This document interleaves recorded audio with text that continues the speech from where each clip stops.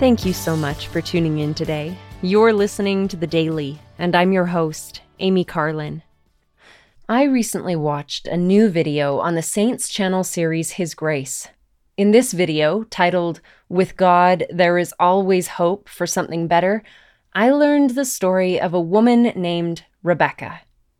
Rebecca was abandoned by her biological father before she was born, and she didn't know her birthday, or whether Rebecca was even her real name. She experienced an identity crisis, felt confused, and didn't know whether to believe anything her parents told her. Between these feelings of uncertainty and being assaulted by a male she considered a close friend, Rebecca felt worthless, and she felt like everyone, including God, was against her. She decided there was no way God existed. Rebecca thought, if there was a God that did exist, why would he make my life like this?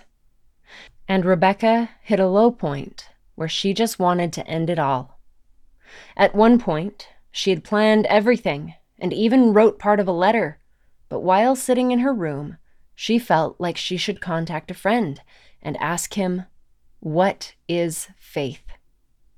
Rebecca felt a wake-up call when her friend sent her a long explanation with several scripture references, and at that moment, she felt love.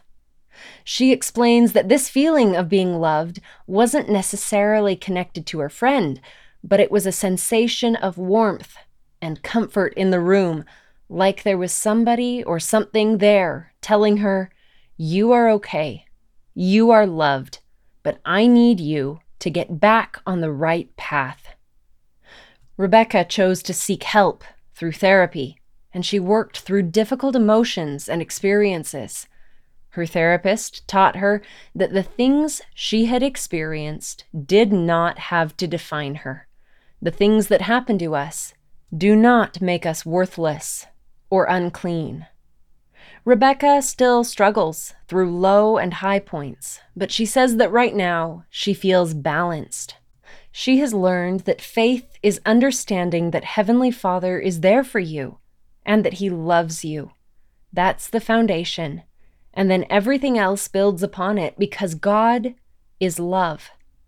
And with love and God, there is always hope for something better. Rebecca's experiences have helped her to recognize that no matter what happens in her life, her identity as a daughter of God is unchangeable, and He loves her. Like Rebecca, we are children of God. He loves us, and this is part of our eternal identities. If you would like to hear Rebecca's story firsthand, look up the video titled, "With God, There Is Always Hope for Something Better," on the His Grace series of saintschannel.org. Thank you again for listening today. The Daily is brought to you by The Church of Jesus Christ of Latter-day Saints.